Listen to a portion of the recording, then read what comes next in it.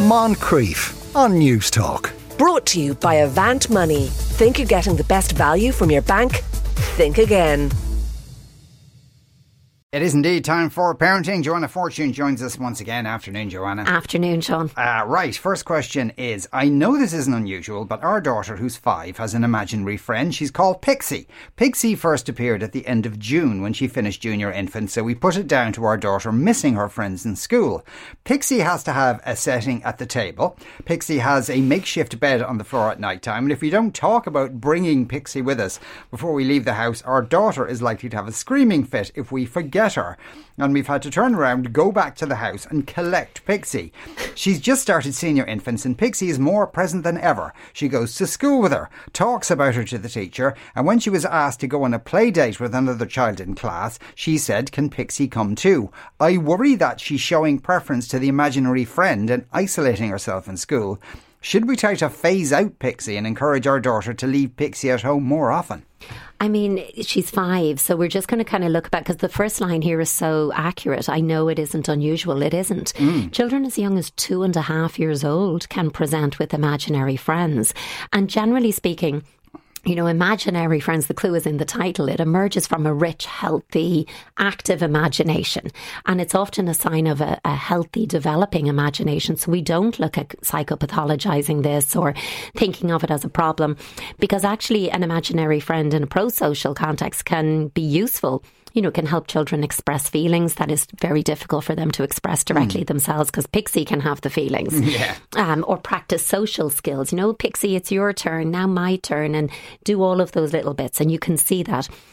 I mean, there would be very exceptional circumstance if an imaginary friend arose out of a trauma or soon after a trauma a child had experienced, or if the imaginary friend was very nasty or encouraging harmful behaviours, then I would be saying, nope, then we are looking at that in a different way.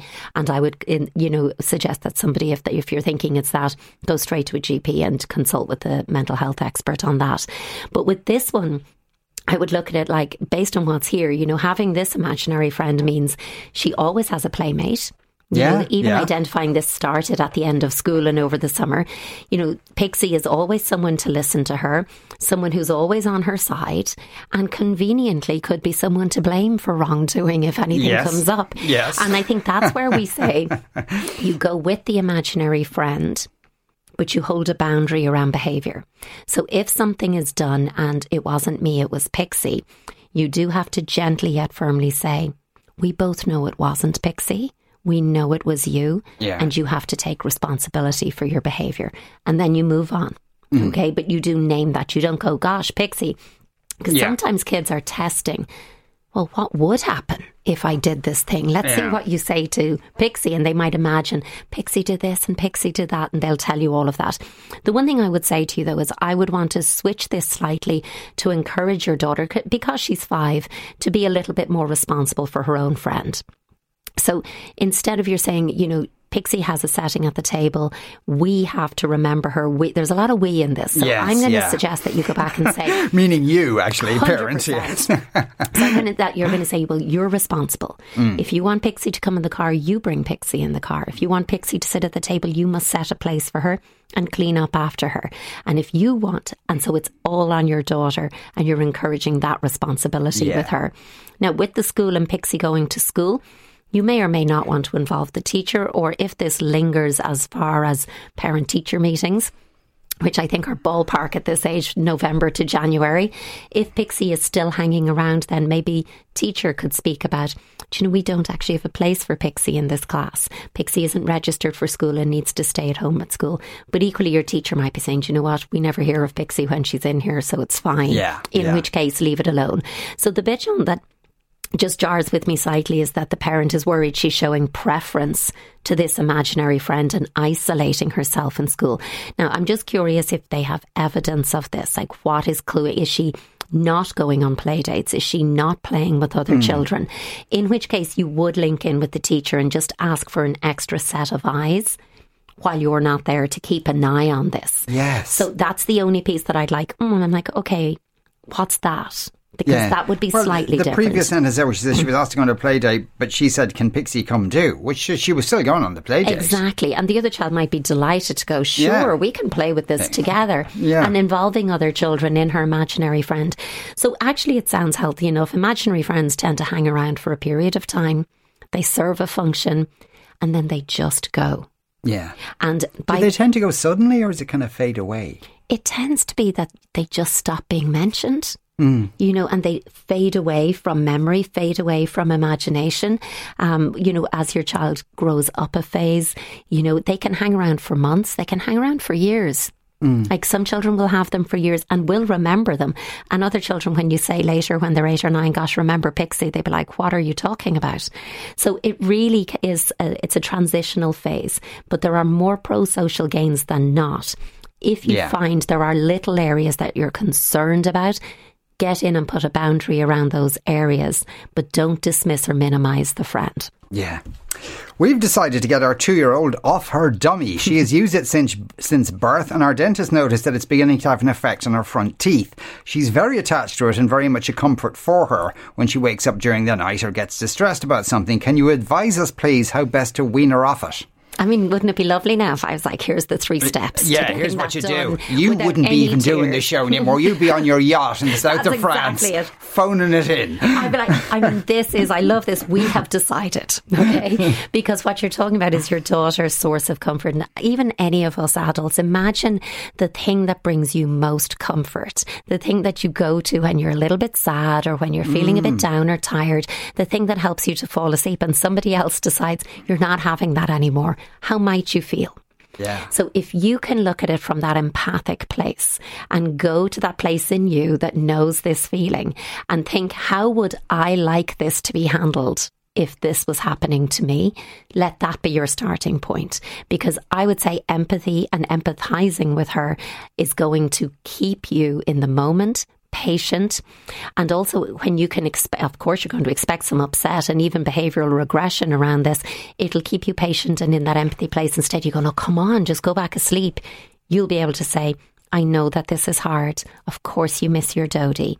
We're minding your teeth and I'll help you fall back asleep. And it'll keep you in that connected space. Or at least it will help you to, okay? And I would expect that she's not going to high-five you and go, what a great idea this was. So you could have disrupted sleep patterns for a period of time. It could be 5, 7, 10 days. And you have to hold steady. You can't crack and say, it's 2 a.m, I can't do this anymore, take the dodie. Because you're back to square one. So for everyone's sake, gather up all the dodies. And by 2 years old, they've got really clever places of hiding and concealing dodies. So think like a 2-year-old. Where would you hide dodies? Go gather them all up, put them all in a box. I do think there'll always be a few you can't find that are covered in dust and muck, or that they hide in really secret places so they can always get to it. But this is only a 2-year-old though. You're not really at the point where you can put out an argument to them. Oh no. You're going to gather them up and you're going to talk about the Dodie fairy coming to take them away, and that's going to sound exciting, but the cause and effect thinking isn't there. So when Dodie fairy comes and takes them away, your 2-year-old is going to go, but where are they? Bring them back. Because I didn't think that through. I'm 2 years old. I would say they're gone magically. You could bury them in a hole in the garden, and the next day there's a teddy where you bury them. You can do you can tie them to a tree. You can do whatever you like with them, but you need to replace it with something that is a source of comfort. So I would get a particularly plush, soft-bodied teddy, one that, screams, touch me, hug me, squeeze me, a teddy like that, and use that as a transitional object for her to transfer her comfort, the source of comfort from Dodie to Teddy. And then every time she looks for Dodie, you're giving her Teddy. Every time she's tired and needs to go for a nap, she's getting Teddy. If she's a little bit sad and comfort seeking, she gets Teddy. You really invest in that. But it's going to be about empathy, patience and persistence. Yeah, good luck with that. There are some books. Oh, sorry. There are some books. I'm just thinking, actually. I mean, there are books and everything. But there are ones, a lot of them are quite American. They talk about pacifiers or binkies.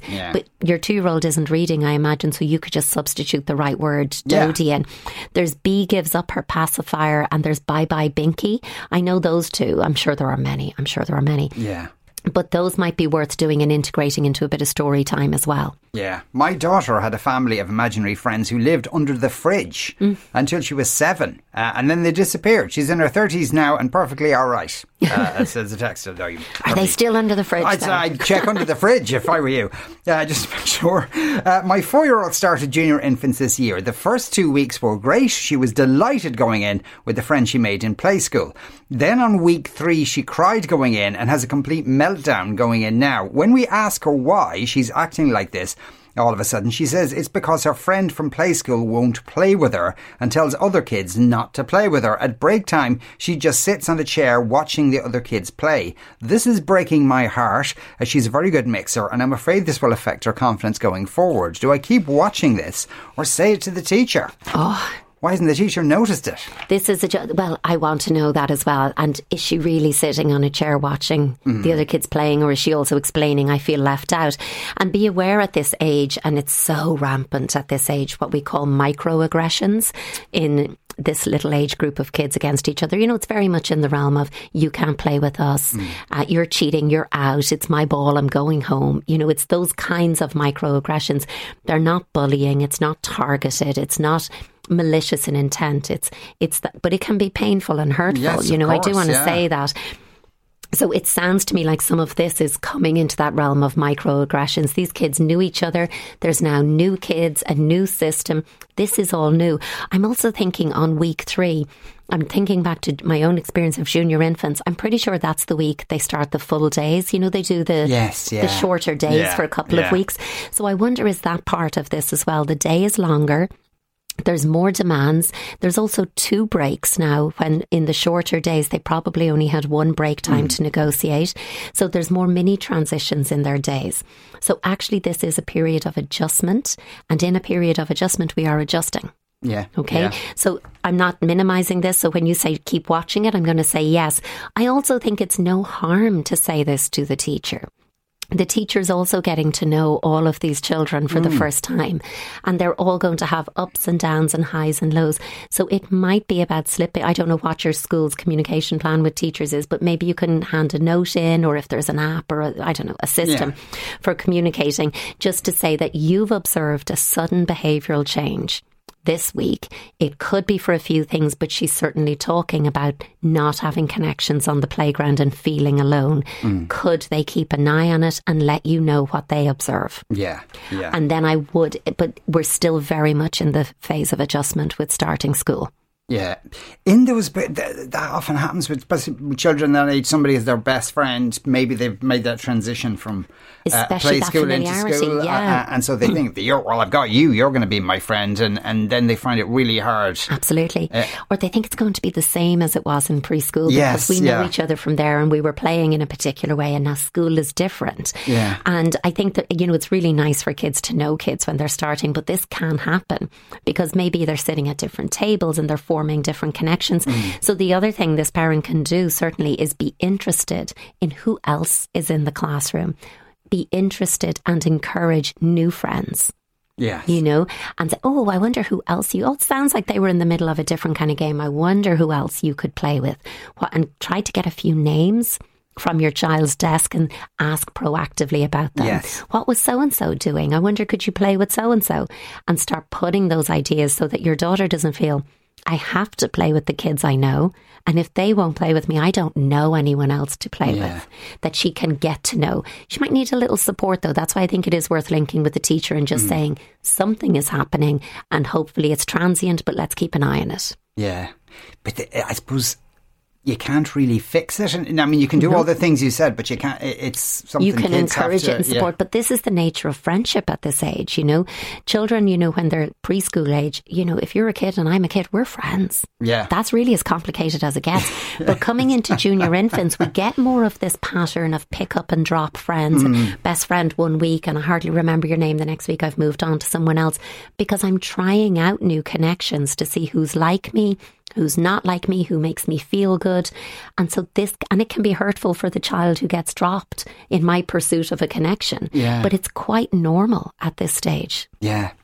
Now, Here's one I don't think we've ever had before. My 9-year-old son has started changing his accent over the past year. Sometimes an accent will last a month and sometimes it disappears quickly. He loves video games and American TV shows, and we are worried that he's being unduly influenced by these things. However, on the flip side, we're reluctant to talk to him about it because we're a theatrical family and this may be a period of experimentation for him. We don't want to limit his sense of play. Any advice appreciated? I mean, it's one of those things that it's either a problem or a concern or it isn't, you know. And I don't mean that in a smart way, you know, but you're looking at this and I would play with this to work out which is it. Because I'm wondering, have you ever asked him about these accents, you know? Ooh, new accent today. Who's this? What's their name? Where are they from? And see, is this in fact a form of role play, which would be really healthy? Because stage 3 developmental play, which again, talking about ages, I'm always reluctant because developmental age over chronological, but typically children up until 7 are in that kind of role play. They're playing out doctors and patients or parents and babies or teachers and students. They're in role. But just because they leave that phase of early childhood into middle childhood doesn't mean that should stop. And it very often, thankfully, doesn't stop. And so I'm curious, is this a form of role play, which is great, and it will deepen, you know, his capacity for empathy and perspective taking and other awareness of others, I mean, you know, and it will fuel that creative, flexible, adaptable mind and thinking. So all of that's great. However, and this is my ... bit, when we are doing role play and we're immersed in it, it's equally important that we know how to de-role. Yes. How that we know when the play ends and I enter back into reality and into my day-to-day life. So if an accent or a persona is being carried for a month and it doesn't stop and it's there all the time, or at least more often than it's not, and I don't get to that place of, well, I'm done with that, what's for dinner, or, you know, that I can't talk to you as myself, then I would be curious about what is this? Because when you talk about the TV shows and the video games, maybe it's a character from a show and I'm quite interested in them and I'm wondering, what would it be like to be them? Yeah. And so I want to live as them for a while. I would get curious, I would get playful, I would enter into it, and I would encourage de-rolling at the end of it and go, that was great fun. Now I need to talk to you, of course, and get you dinner or get you sorted for bed, or let's do your homework or whatever it is. I'd be curious, is he maintaining these accents in school as well? Or is it something he's doing in the safety and sanctity of home, where that play feels very permissible and possible? So I have a lot of questions back in response to this question, but I do think that you could come at it with curiosity and playfulness, particularly because you sound like you're a playful family and you would be well equipped to do that. Yeah, because they say they're a theatrical family. I wonder if they mean that literally they have people in the theatre and... Well, then it would be, you know, part of his life, wouldn't it? That people play roles and perform and become others. So again, with curiosity, you'll explore, is that what this is? Yeah, because I suppose like all kids kind of try out different things about themselves, so an accent could be no different to that. Some children pick up accents really easily. They go on a 2-week holiday somewhere and they've acquired the accent and they can adapt back when they're at home. So he might just have that ear for picking up accents very easily. But it might be more as well, I'm curious, what would it be like to be these characters I'm playing and I'm taking on those personas? Yeah. Sinead got in touch to say, my imaginary friend moved to Sweden and then on to New Zealand. We stayed in touch on the phone for a while until eventually we got on with our own thing. I think it was about 5 or 6 when she had to move with her family. In retrospect, it was a good way to learn about separation. Clever me, age 5. Very, and that's exactly what an imaginary friend does. You can send them away when you're done with them. Yeah. And it teaches you about permanence as well. But isn't that lovely? That's a lovely end to that story. Joanna, thanks for that. As ever, Joanna Fortune, there you are listening to the Moncrief Show on News Talk. Coming up after the break, why is it that the rape crisis hotlines in Dublin are funded by the government, but all the others aren't? Moncrief. Brought to you by Avant Money. Think you're getting the best value from your bank? Think again. Weekdays at 2 p.m.